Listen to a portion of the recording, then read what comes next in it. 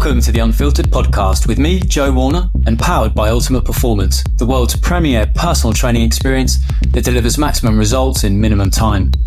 In each episode of the Unfiltered podcast, I interview the most respected, celebrated, and controversial experts in the fields of health, fitness, nutrition, well-being, and performance to help you find the life-changing advice you need to live smarter. Remember, you can find all of our exclusive Unfiltered documentaries, video interviews, and investigations at unfilteredonline.com and the Unfiltered Extra YouTube channel. And now, on with the show.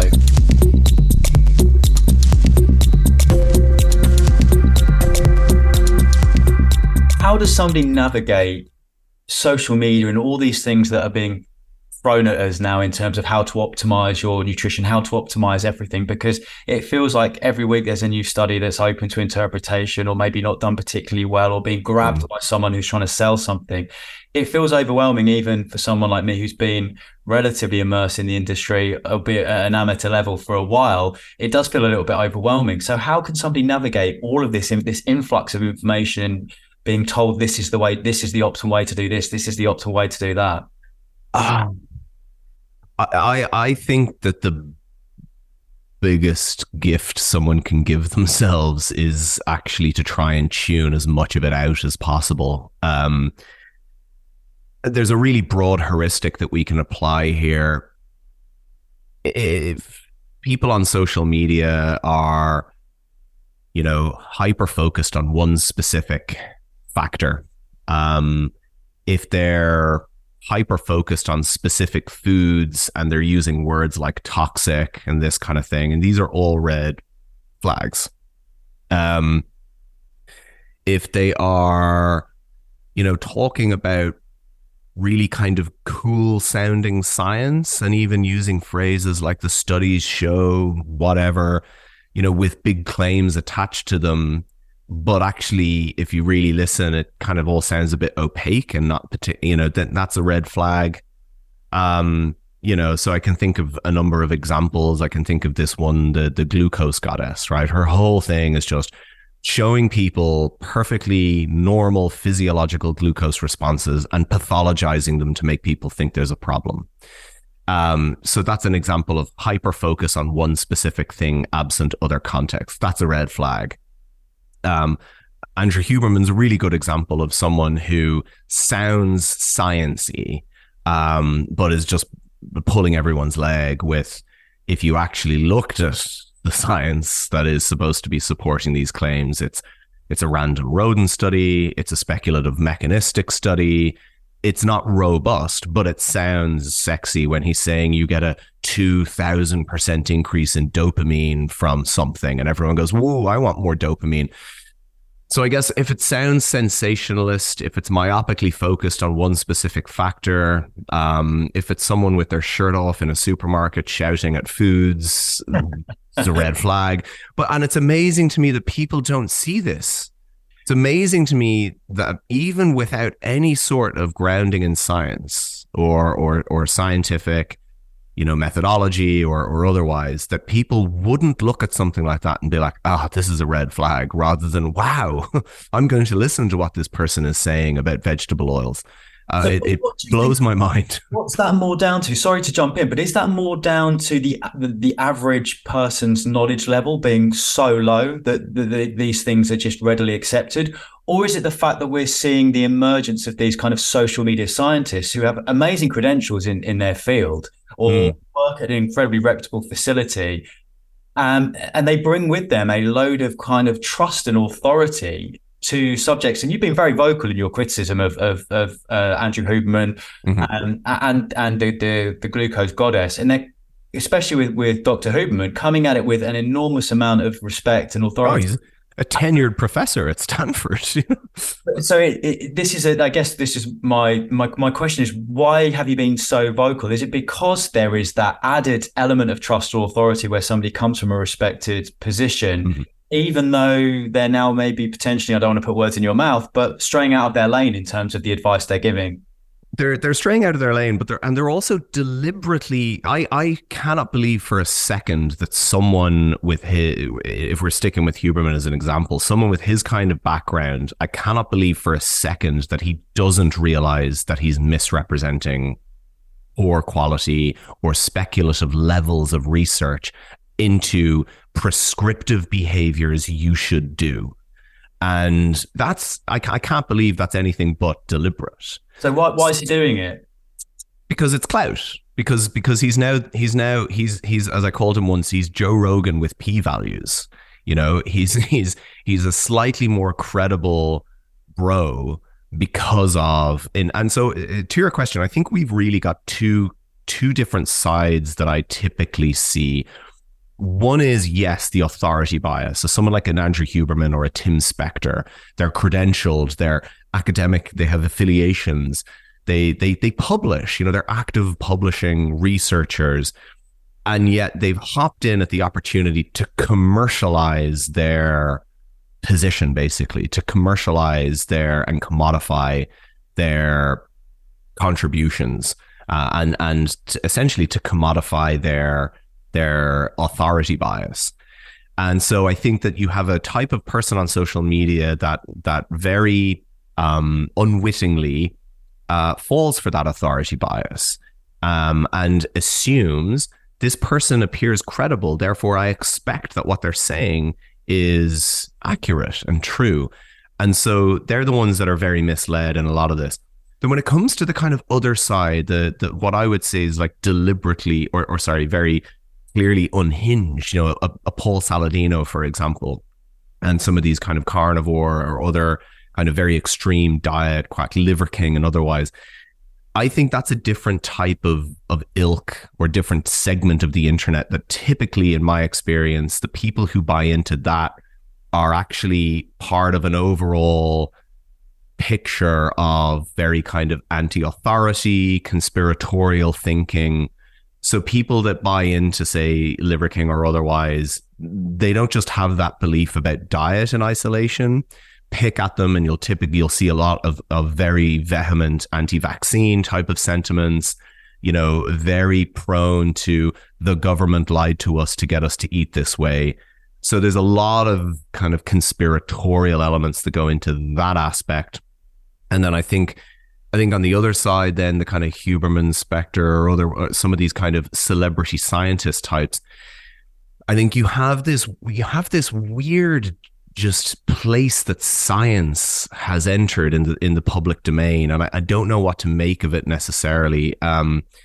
We saw it play out even during COVID. You know, we have science typically has kind of just existed in the background. And has served to improve society. I mean, that's its ultimate function. You know, we have used science to improve everything from our communications technology to, you know, our ability to, you know, keep someone alive after a heart attack and all of this kind of stuff. And typically science has done that, and we've benefited from this kind of invisible hand. And now, because of social media and because of other factors, science has taken on this kind of social aspect and role, which I kind of pejoratively refer to as like the science, capital TS. And it means that kind of your average Joe now in the public who just would have got on with his life and never really thought twice about science, despite the fact that his life would have benefited or her life would have benefited from advancement in science in ways that they would have likely been unknown of. And now they're interested in this thing they call science. So everyone's talking about studies, and everyone, you know, we saw this happen during COVID, where, you know, the kind of meme became how everyone was suddenly an armchair infectious disease epidemiologist overnight. But people are very serious with this, and they expect to be taken seriously, and they expect to have their opinion weighed with as much weight as a, you know, a 40-year like actual publishing, you know, researcher in that field. So I think part of this, I don't know really how to characterize it, as this kind of socialization of science in the social media age. And it really takes science out of its role as a kind of, as an entity that serves society. And it actually puts science as almost subservient to social agendas. and commercial agendas. And that's a strange place for it to be. And I don't know what to make of it. And I've said this on social media multiple times, you know, that people should really just like stop being so interested in this stuff, you know, like get new hobbies. It's one of the reasons you're so vocal and sticking with Andrew Huberman or Tim Spector here. You've been so critical of figures like that is because it's one thing for someone to go onto Instagram and see the Liver King or Carnivore MD. Yeah. Some of the things they're saying, and you can either like it and engage with it or take a step back. When it's a tenured professor giving this advice, is a reason you're vocal, not just the risk that an individual is going to take that information on board, but the medical profession could be. You could have GPs or physicians tuning in, accepting some of the things that are said, whether or not they're accurate or not is kind of beside the point, and then relaying that information to patients. Is that a concern? Massively, and it's not even a hypothetical concern. I've seen it happen. I've seen the kind of adjuration essentially that Tim Spector gets amongst GPs and medical professionals. He spoke at a lifestyle medicine conference in the UK this year and was just, you know, again spewing very, very unscientific positions on artificial sweeteners and you know, sugar and stuff like this. So this is actively happening. It's disseminating into, you know, other aspects of healthcare, and it's flowing directly from his authority bias that is presented. And I'm more vocally critical of those types of characters because, in my opinion, they simply should know better. I think that, again, you know, how do we think about science? Well, you know, there's the body of knowledge that we produce that's, you know, published research and studies that have been conducted. But I also think that science, very importantly, is a way of thinking. It's a certain epistemic framework that only really operates well when it's grounded in epistemic humility and intellectual honesty. And what I see in the likes of Spector and Huberman is the actual inverse of that. It's epistemic arrogance and intellectual dishonesty, because they're using, quote unquote, the science in furtherance of their own individual, you know, commercial and kind of, you know, I guess, fame. And I think that's a really dangerous place for science to get to. And I think they're people who are at the vanguard of, along with some other variables that are really probably outside the scope of kind of us talking about this today, but the real erosion of the credibility and authority of science. So we're in this weird place now where we simultaneously have people really interested in this thing called science and wanting to be seen to follow, you know, people who speak about this thing called science, but actually don't know anything about this thing called science. And at the same time, we're living in a period of very heightened anti-science sentiment across multiple other elements of society, and so that's not entirely without some degree of merit. You know, we saw the way that the science, quote unquote, became weaponized during COVID, which was an infectious disease that emerged within a couple of months, and suddenly people were acting as if we had answers, and it's like, hang on a minute. You know, and that's how deliberate do you think some of the names we've talked about, the likes of Huberman and Spector, how deliberate is their misrepresentation of the science, to the phrase, in your mind? Why do you think they're doing it? And then as a follow-up to that, just you mentioned how dangerous it is, this misrepresentation of science, or people, the average person feeling empowered that they are now some kind of armchair scientist because they listen to a podcast. What's the fearful end point of all this if it's unchecked in your view? So I think the why of it for me, really, like I've said before, I cannot believe that someone like a Huberman is not conscious that, oh, this is just a rodent study, you know, that looked at something. Anyone with any degree of scientific training or understanding of the epistemology of the scientific method would take to a public platform consumed by hundreds of thousands of people and represent that study as a prescriptive behavior that someone could do. There's absolutely no way he doesn't know that that is gross misrepresentation of research. As to the why, with Tim Spector, I think it's just so easy. The Zoe app, the Zoe, the commodification and commercialization of this personalized nutrition stuff. So his commercial ties are so clear, and his commercial gain to adopting the stances that he does. Oh, the dietary guidelines are all wrong. Everyone needs this, personalized diet. It's so clear what his agenda is. With Huberman, I think again, it's probably something similar, albeit in a different form, through the podcast and kind of revenue, and it might be just because, at the end of the day, academia is kind of difficult at times, and no one's ever going to be wealthy from dedicating a life to science in an academic institution.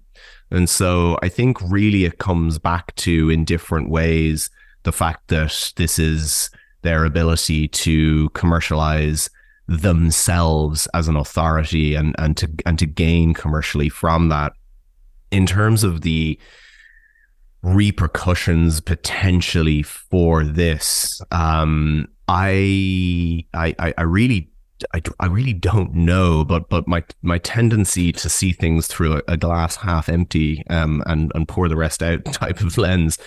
I think we've got a couple of things. We've got the commercialization, obviously, of science that we've talked about, in reference to both of those characters.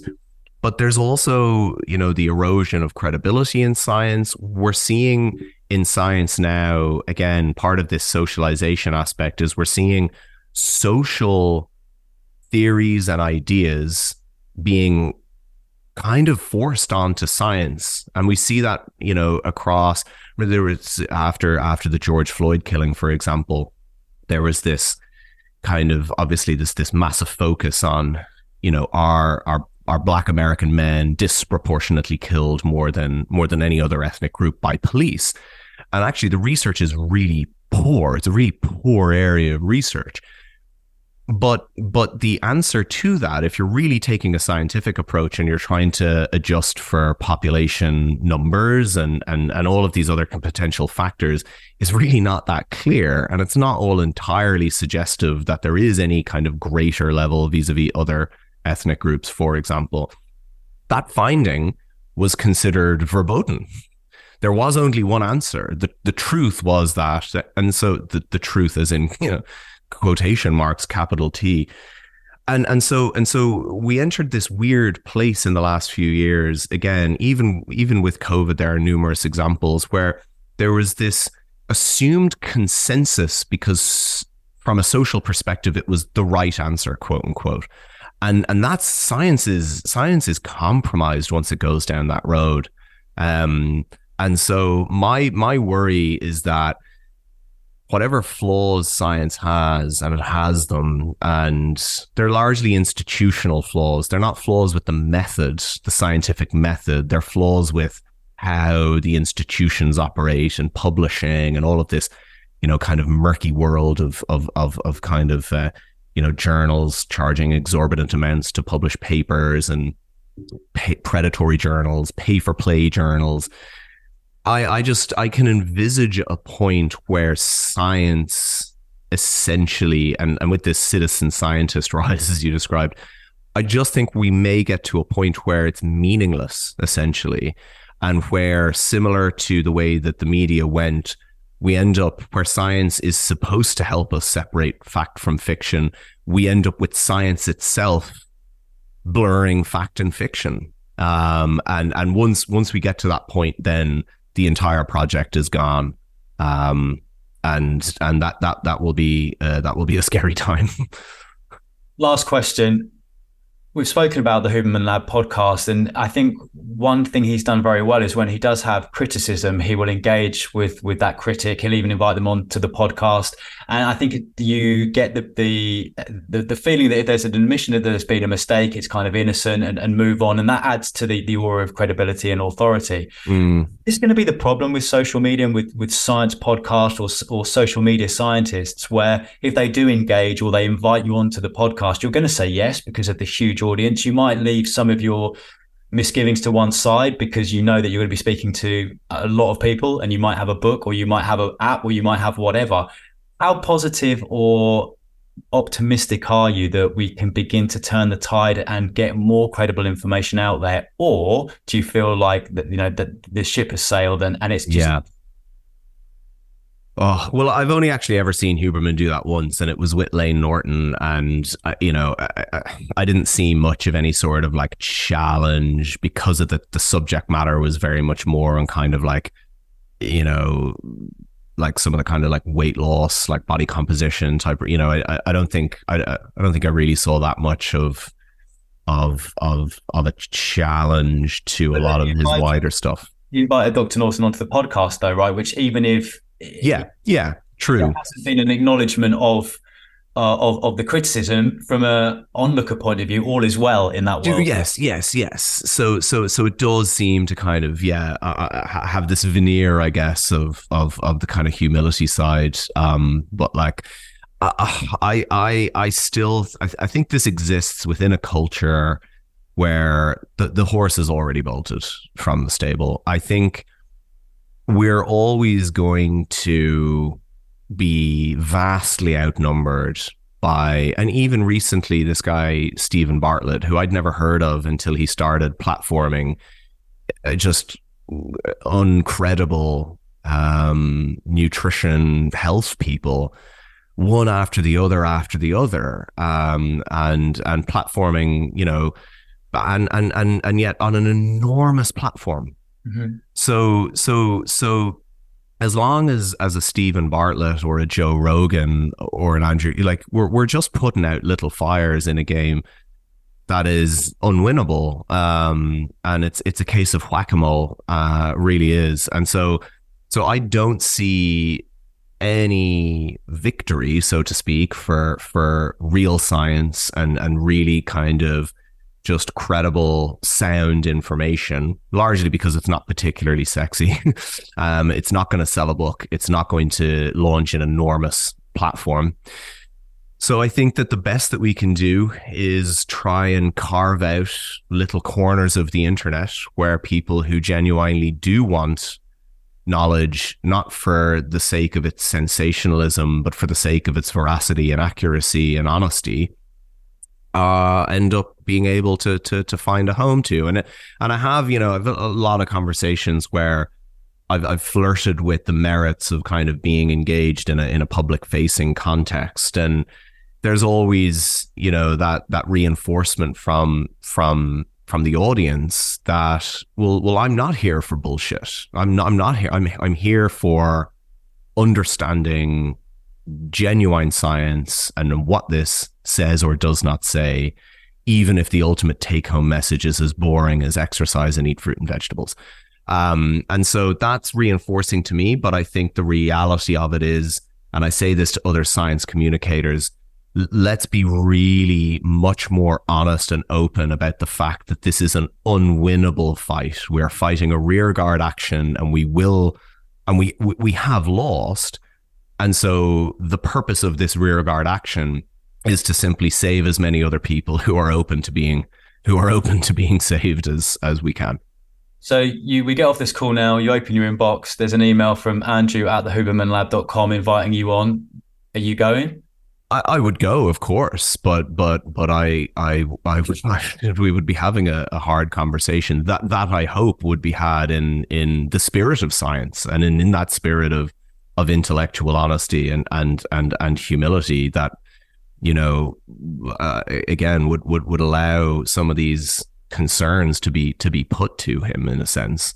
What's your first question to him? That's my first question. I think I'd be framing it something along the lines of what I've just said to you, is that idea that I have that this is, you have to know that this is deliberate, that there's no one that has any sort of understanding of the basic hierarchy of evidence that takes a rodent study and turns it into prescriptive advice. And otherwise he's just, I don't know, it's so long ago since he did basic scientific, epistemology and methods that he's just forgotten it all. I don't know, but I think it would be something along those lines. Like help me to understand why it is that you're making these claims.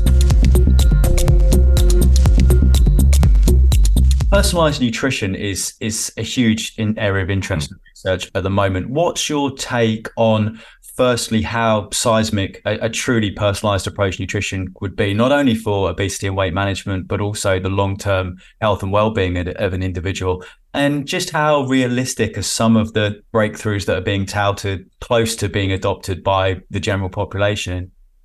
Yeah, so I don't think there's anything seismic about personalized nutrition at all. I think it's a real example of where we have this tendency in our contemporary culture to be seduced by technology. And we assume that anything that's based in technology or represents an advancement related to technology is inherently better than anything that's come before it. And I think personalized nutrition is also an example of what happens when science becomes commercialized and in that sense is compromised by the commercialization of what the research says. When you actually look at the big trials that support much of the claims around personalized nutrition, and if you were to come to them having seen the commercial side of it, and the big claims made, and this is everyone will get their own individualized diet and we'll solve it. And you actually look then at the research and realize how underwhelming it actually is. In most of the research, the personalized nutrition algorithm produces advice that's really no better than a dietitian sitting down with someone and going over their own diet. The argument back to that would be that, well, a dietitian only gets to someone when they're already, experiencing a decline in their health and needs to make changes. Whereas, personalized nutrition can be predictive. I don't necessarily buy that, because it's going to only ever reflect the population you take your data from to build your algorithm with. So if you're taking data from individuals with pre-diabetes or type 2 diabetes, then your algorithm is going to produce recommendations specific to that population. If you take, a broadly healthy population and come up with, the idea that the advice, so to speak, produced from that would be identical to the population with some degree of metabolic impairment, it would be different likely. So you look at the actual magnitude of changes as well. One of the big aspects that I find funny in all of this is this assumption that it's going to be so personalized that everyone's diet will be slightly different. And this is way better than these broad dietary guidelines we recommend at the population. And yet one of the biggest studies to actually look at changes in people's diet, which is called the Food for Me trial, was conducted a multi-site study across a couple of European countries. And when you look at the changes that were made as a result of this kind of personalized nutrition, which was just, again, from sitting down with nutritionists and actually, so the actual algorithm-based kind of personalized nutrition or the genotype and phenotype data didn't actually improve the recommendations above just good nutrition advice. But when you look at the changes, it was things like they reduced their red meat consumption, they reduced their sodium consumption, they consumed more fiber and more fruits and vegetables. Like, okay, so there are just our population guidelines. So we're really being sold down a river, I think, on this in many ways. And ultimately you have to ask the question, like, who is this really serving? It's serving the worried well. It's serving people with money who have the ability to buy health, who are already the people who least need most of the interventions that we do need. Obesity, any of the chronic lifestyle diseases that we experience in the population at a high prevalence, cardiovascular disease, type 2 diabetes, these stratify along socioeconomic lines.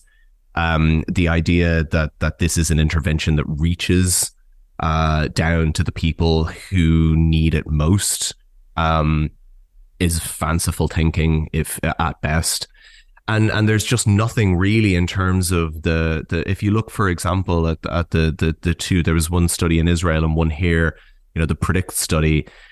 And again, they're largely based off glucose. They're looking at people's glucose responses, and they're largely, and you'll see one or two examples in these papers of, oh, well, look, this was one person's response to a banana and this was another's, and they're completely different. And it's like, yeah, but that's, again, scale that up to the whole population, and I would almost bet, based on regression to the mean, that would wash out and we just still see an effect. And in a population like the UK, as in we wouldn't see like necessarily negative effects of a banana. And in a population in the UK where the average, fruit and vegetable intake is half of the target of the 5 a day, the idea that we're now getting this message out there that maybe some people shouldn't be eating, fruit because they might, I just think it really puts the cart before the horse from a public health perspective. And if you look at those studies, they've largely, like I said, been based on measures of glucose response. As a result, all the algorithms really spit out is just advice for people to restrict carbohydrate intake.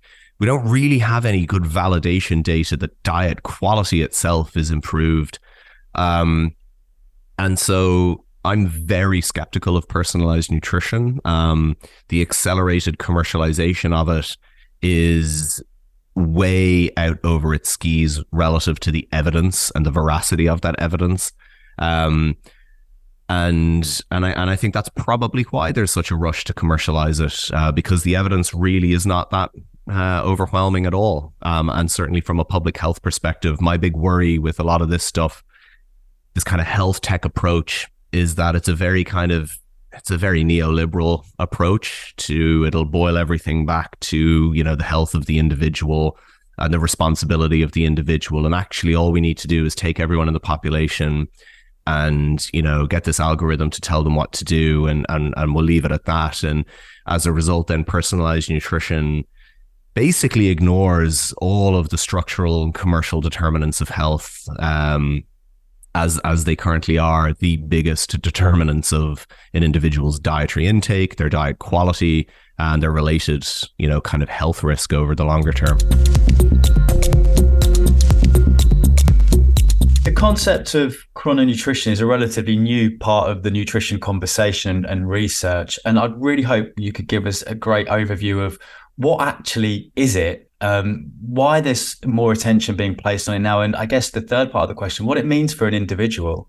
Yeah, so it is interesting. In the nutrition context, it's a much more recent point of focus. But if you asked a chronobiologist, they would tell you that this kind of really goes back to certainly the 1920s, where experiments in rodents showed that if you only made food available at certain times of day, the rodents would basically adapt their behaviors in order to be ready and waiting for when that food became available. Now, we're obviously not rodents, but it showed that perhaps there were aspects of eating behavior that followed rhythms related to, the timing of behaviors and otherwise. So a circadian rhythm, I'd imagine every listener actually will have an experience of this through jet lag, for example. Anyone who's ever flown anything over about 3 or 4 hours west or east will have had that experience of being a little discombobulated. And certainly for further trips, anyone who's, say, flown from London to Los Angeles or Chicago or even Sydney, which would be the worst because you're going east, knows what jet lag feels like. And you're waking up at odd times. You're not hungry when it's kind of breakfast or lunchtime there. You're eating when you are hungry, but then your stomach feels a bit messed up because actually it's 2 a.m. back where you flew from, and all of this. So we have rhythms in our biology that align to roughly about a little over, in humans, the 24-hour day. They're about 24 and a half hours if you were to remove any inputs like light or anything else. You put someone in a completely pitch black room, leave them alone for a few days, these rhythms will run around 24 and a half hours. And so we then use aspects of the environment, like particularly the light-dark cycle, to synchronize those rhythms to the precise 24-hour day. So that's why they're called circadian. It's basically a derivative of the Latin meaning around the day. And so if we're in a particular part of the world, we have a certain light dark cycle, we align to the timing of that light dark cycle in whatever part of the world we are. And the reason this is important is because we are day active mammals. And so our active period is the light period. We then have the behaviors associated with waking during that period. We're physically active. We exercise. We look for food in a evolutionary context. Now we have food in the fridge, and we're doing our eating and feeding during that day. So chronobiology touches nearly every aspect of our life. And we sleep obviously then during the night period. And there's multiple aspects to how this may influence human health and physiology in the modern world. Artificial light exposure in the evenings is one example. But from a nutrition perspective, the broad theory is that if for optimal kind of synchronization of the circadian system and therefore optimal health, we should be aligning the timing of our meals and our nutrient intake as much as possible with the timing of the rhythms in our body that would help us digest, absorb, and process that food and nutrients and energy. And in the modern context, and certainly in very much Western industrialized countries, you can see a pattern of energy intake and meal timing across the day where people tend to delay when they eat, when they wake up. That's not deliberate. So I'll separate that from deliberately delaying eating, such as in a certain type of, say, intermittent fasting or otherwise. And then the bulk of daily energy in these kind of diet patterns, these meal patterns that we have in Western industrialized countries, typically comes then in the evening. And we have a lot of observational research that suggests that if you're eating a bulk, 40, 50% of energy intake in the evening, that is associated with higher type 2 diabetes risk, obesity risk, and otherwise. But the question is then why? And chrononutrition started really looking more at, lab studies, intervention trials to try to tease out what could be going on underneath that might explain some of these. And we have some parts of the picture are more well established than others and clearer than others. One of which is our glucose tolerance shows a very strong time of day rhythm. So our ability to have better glucose tolerance is higher earlier in the day. So we have better glucose tolerance early in the day, and that diminishes in the evening. And then there's other aspects, like, for example, the level of postprandial lipemia is a fancy term for the level of fat that will be floating in the blood after a meal. And that can be elevated if people are eating, meals in the later biological evening compared to the morning. As it relates to body weight, we know now from intervention trials that this is probably what we're seeing in epidemiology is simply an effect of total calorie intake, as in when we compare higher morning energy intake versus kind of higher evening energy intake, we don't typically see a difference in weight loss if we have control over how much energy people are eating, total energy people are eating. But a lot of these trials don't really have people eating late in the real sense of the term. And so what is likely happening at a population level is that as people go through the day, if they've undereaten earlier in the day, there's effects on appetite. And there's also, as the day goes on, people seem to have less satiety, less fullness and appetite suppression in response to a meal, even if the actual energy content of that meal is getting better or bigger, sorry. So what we think is possibly happening now is that people simply have a tendency to, if over-consume energy later in the evening, and then this is likely then what explains the kind of weight gain and metabolic disease risk. But there certainly are even independent of weight gain, potential impacts on metabolic health that relate to, say, glucose tolerance, insulin sensitivity, and cholesterol and fat metabolism. It feels like all of the attention when we're looking at obesity and why somebody gains weight is on the type of food they're eating, specifically processed food or ultra-high processed food, and the quality of the nutrients, and also the volume, how much we're eating. It feels as though this is quite a significant part of the overall picture, though, because it doesn't feel that the general conversation is giving really any weight to the time at which people are eating. Is it as significant as that, or is it something that an individual should weigh up in their consideration if they are looking at some type of weight management program? I think it could, depending on the individual. I mean, at the end of the day, weight gain over time or weight loss over time is going to be a function of the amount of energy an individual's consuming relative to their, height and weight and sex and body composition. People with more muscle mass relative to fat mass will have a higher requirement for energy, and all these kind of factors that bear into it. But at this most fundamental level, as a kind of first principle, the net gain or loss of body weight in humans is going to be a function of how much energy they're eating. So the question over how relevant timing is really how relevant is timing related to energy intake.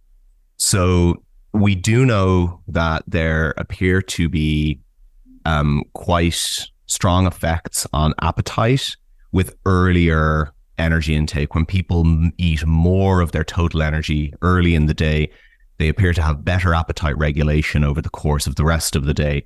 And the suggestion is then that is something that will help people obviously then consume less energy if they wear whatever diet, independent of what type of diet they're deciding to follow. And so that's, I think when you look at the overall research, there are definitely responders, so to speak, in that regard. There appears to be people who will really benefit from that type of approach. And there are probably people for whom it doesn't necessarily make much of a difference. And so, I think the timing component can be important as it relates to total energy intake. So for people, for example, this pattern that we tend to see of evening energy intake associated with kind of weight gain and adverse, health risk over time, I really think that's probably because of the tendency to overconsume in the evening with that type of energy pattern.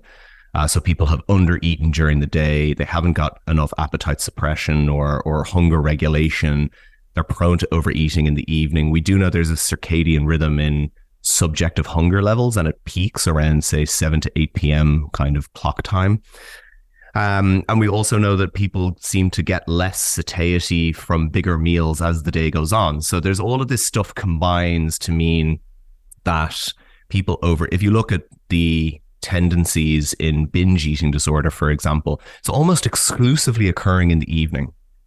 Right. So I think that for people that have, are intending to try to lose weight, have maybe tried diets before and have struggled with those diets and have struggled with appetite and hunger, I do think that the strategy of front-loading energy intake can potentially be of real benefit in helping their overall appetite and hunger regulation.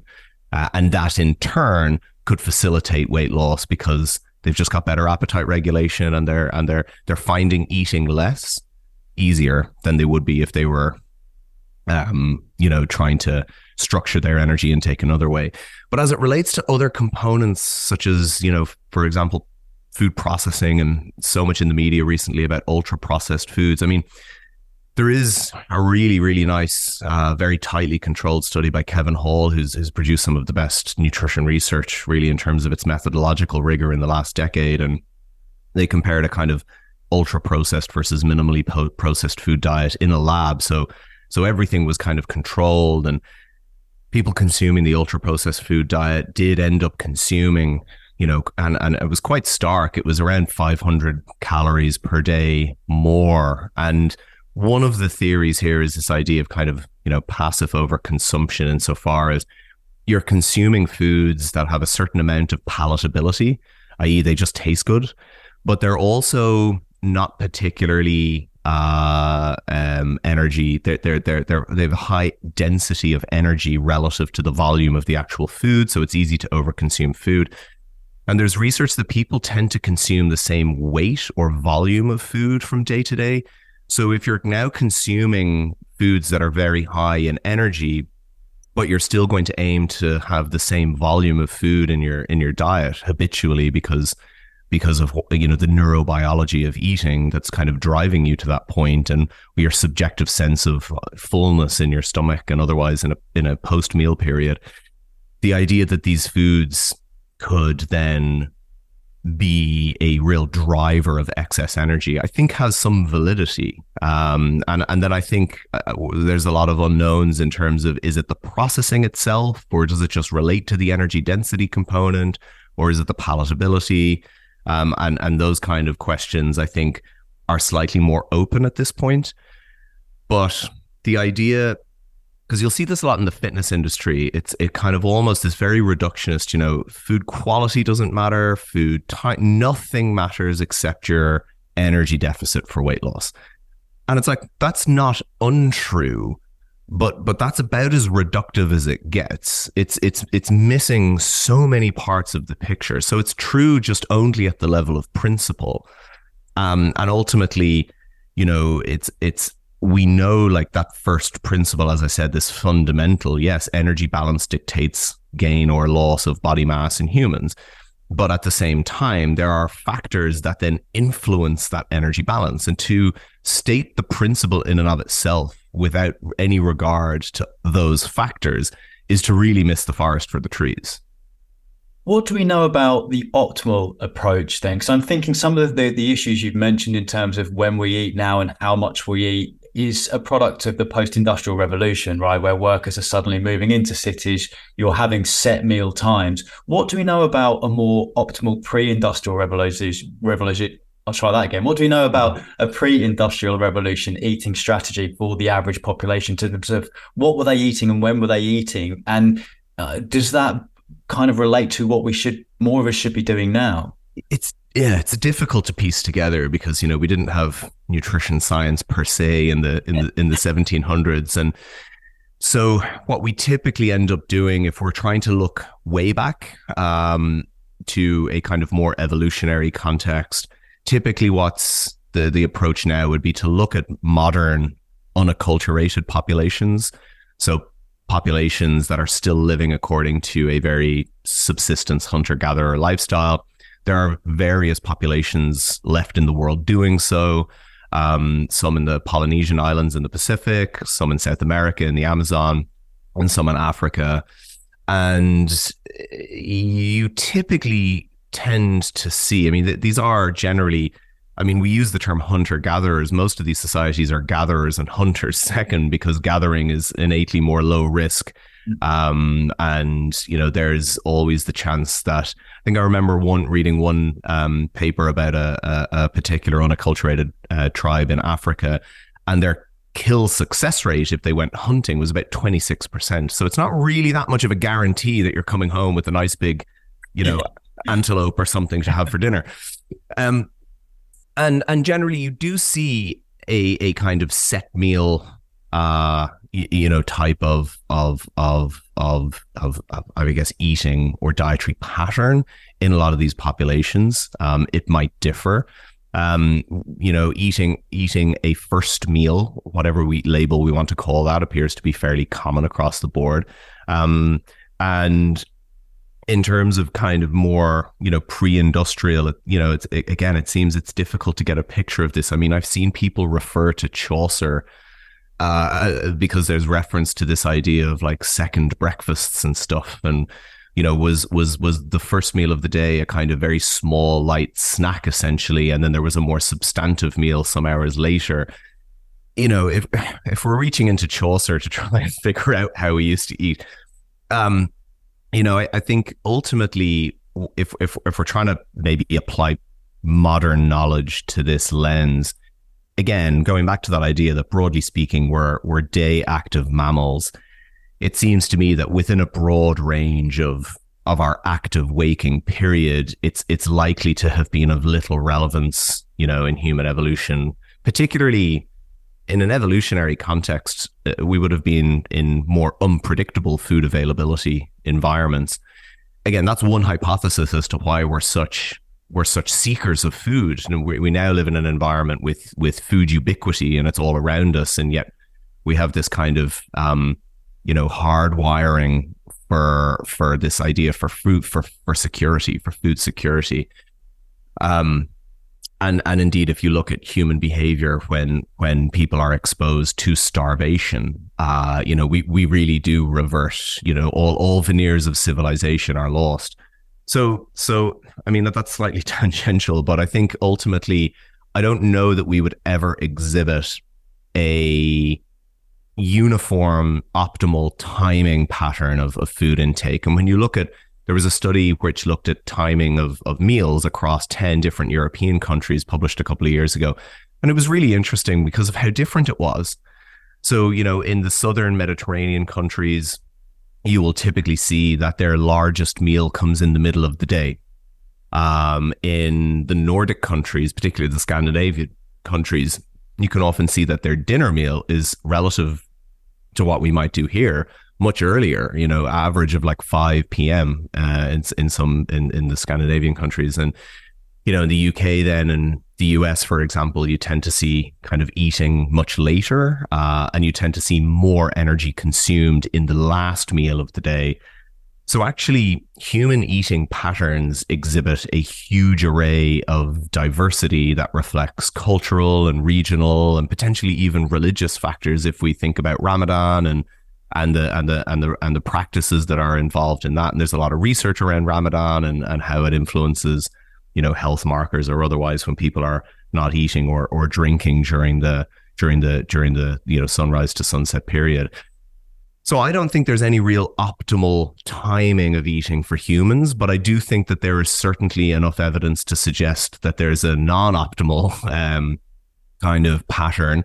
And that pattern, based on everything we know about circadian rhythms and diet, would suggest that really eating during the biological night, really eating late into the night, close to midnight and beyond, really is not ideal for overall health. What are the implications when we're looking at people who either are shift working, night workers, and the implications there around meal timing, and also people who maybe have a traditional working week but follow an intermittent fasting or restricted eating timeline? What are your thoughts on that? If we can tackle the shift workers first, because obviously there's a ton of research at the health outcomes of working non-traditional hours. What do we know about the eating behaviors around those working patterns? So shift work is night shift work in particular poses a really significant long-term health risk. And that seems to become more pronounced the longer someone does night shifts. And the reason is because we don't tend to just work consecutive night shifts. Most shift patterns follow a rotating pattern, which essentially means, I think for listeners, a good way to conceive of this is, imagine constantly doing 7-hour flights, east around the world and never actually arriving in a destination. So you're in a constant state of jet lag, essentially. We call it, there's this term social jet lag that's arising now, which could apply. But with shift work, you're basically never actually aligning and synchronizing with the particular pattern of waking and sleeping and eating that you're following. And as a result, there are so many different factors that likely add up to influence the health risk associated with night shift work. And eating is possibly only one of them. For example, sleep disruption and sleep curtailment is itself independently associated with adverse health outcomes. As it relates to the nutrition and diet side more so, it's interesting because, again, you typically see that diet quality itself is lower during periods of night shift works. With our group, we published a paper a couple of years ago where we looked at the pattern of energy intake on NHS nurses working night shifts. And basically, although their total energy intake during the days they were working night shifts didn't actually change. What they did was, we saw this redistribution of energy. So they were consuming more, they were consuming the same total amount of energy for 3 days that they were working, but they were now starting to consume more of the proportion of that energy during their night shift. So we've got And within that, then we know from research on shift workers that the quality of that tends to be a focus on, again, some of these more, palatable comfort foods, essentially, And when you look at some of the qualitative research that is looked at, shift workers, a real picture emerges that, one, working nights isn't enjoyable. No one enjoys it. Two, if they're working jobs like in healthcare, there's possibly a lot of stress involved. They're possibly dealing with distressing situations. They're on their feet a lot. And so the idea that they would say, oh, I'll have a salad at 2 a.m., that's just not human behavior. And I can understand this. I mean, I remember we did a study a couple of years ago, which went through the night. We were looking at a kind of a form of simulated jet lag. And I remember, 2 a.m. just eating this half of this entire Jamaican ginger cake in the nurses' quarters, because at that point I was just so knackered and everything else. So there's a real social component why there is eating during the night shift. There's a social component and a psychosocial component to why a lot of those foods are more comfort foods, which inherently are not necessarily quote unquote healthy. But like I said, it's very difficult to tell someone, oh, well, just have some Greek yogurt instead. The optimal thing to do for night shift is also the hardest thing to do. The optimal thing to do would be to try to maintain your meals according to your actual daytime normal intake, in as much as possible. Have a big meal, for example, at say 8 p.m. before, assuming a typical night shift, might be like 9 to 7 a.m., for example.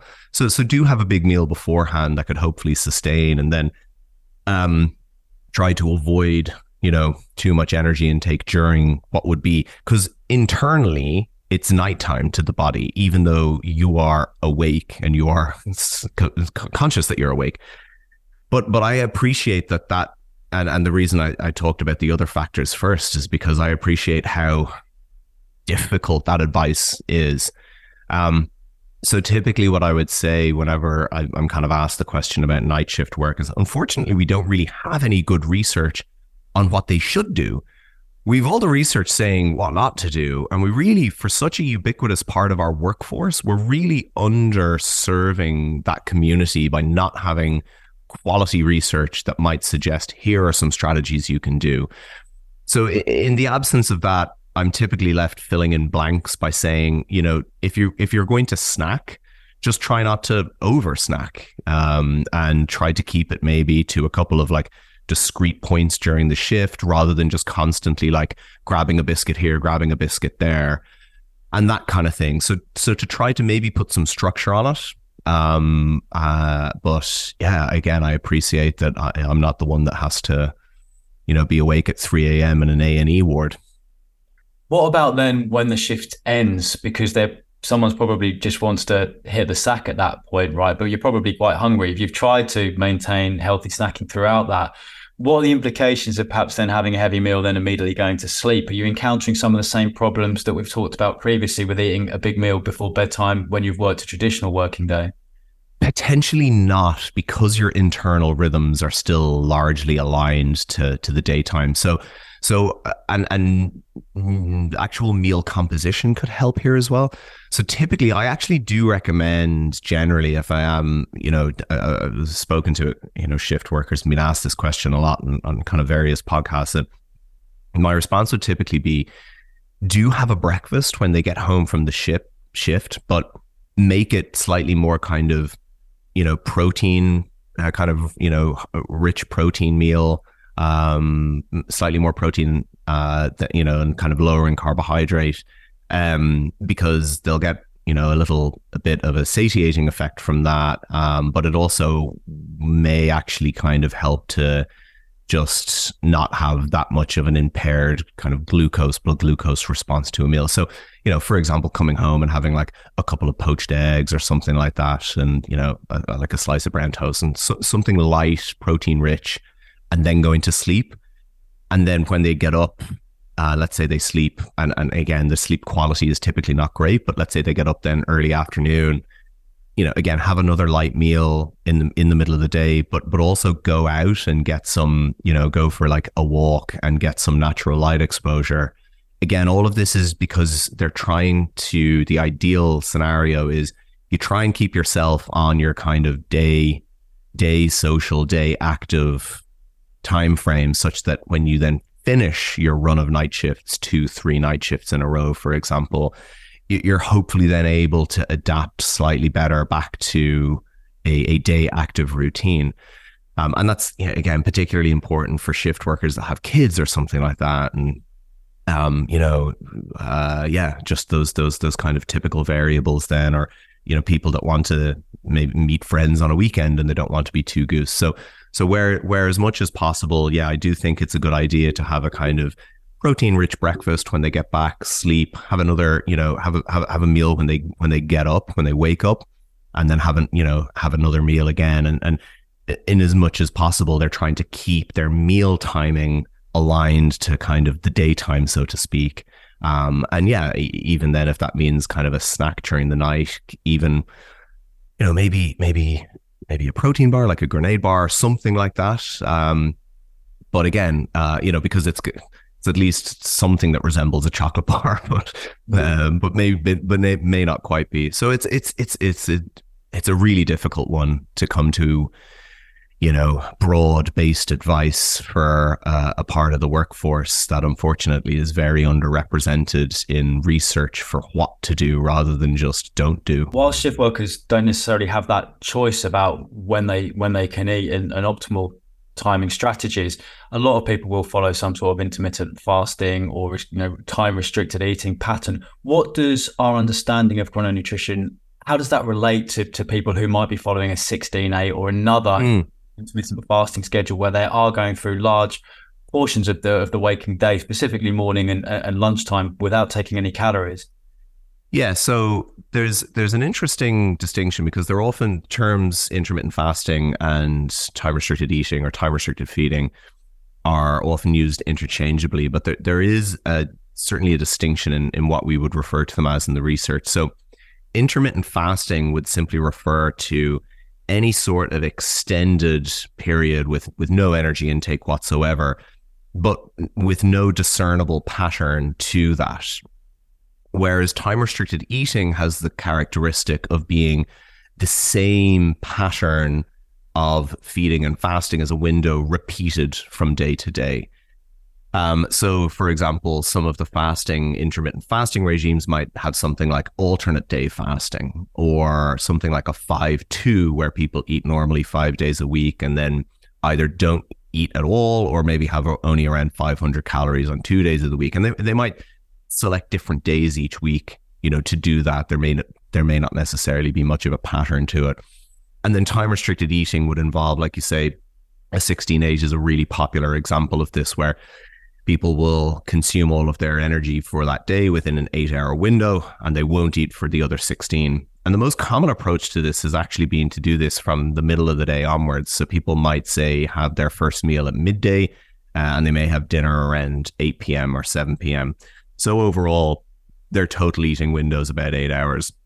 We've also then had the emergence of, in research, this early time restricted eating, which is the exact same principle, only the period of eating is from, say, 8 a.m. to 2 p.m. or something like that. From a circadian perspective, the early part of the day is slightly more aligned with the kind of optimal, like I said, kind of our ability to have optimal glucose tolerance and otherwise. And there may be a slight advantage to that for some of those outcomes in research when we compare, say, an early window to a kind of middle of the day window. In otherwise healthy people, I'm not convinced that those differences actually matter from a real world or kind of clinical perspective, so to speak. And the ultimate, I guess, a couple of years ago, there was this potential interest that there was maybe a bit of a magic bullet, that by extending your fasting window, you were inevitably going to rely more on, for example, using up stored body fat for energy and maybe losing more weight. Again, we do know that there's really no difference at all once you match total energy intake. Whether someone eats within 4 hours or 6 hours or 8 hours or 12 hours isn't going to make a difference to weight loss or gain.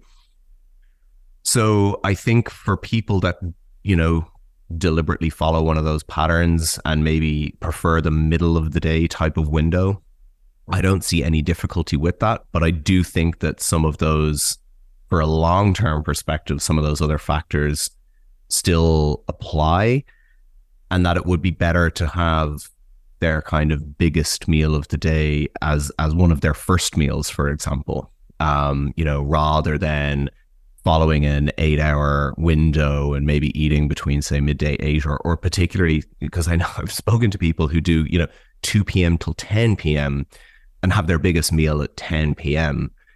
And they're typically actually monitoring things like their total energy intake. So they're saying, well, I'm fine. It's like, yes, because you're conscious and monitoring your energy intake. But over time, again, that would be something that, based on everything we know, we would expect to potentially add up over time to, compared to someone that followed or consumed their biggest meal earlier in the day.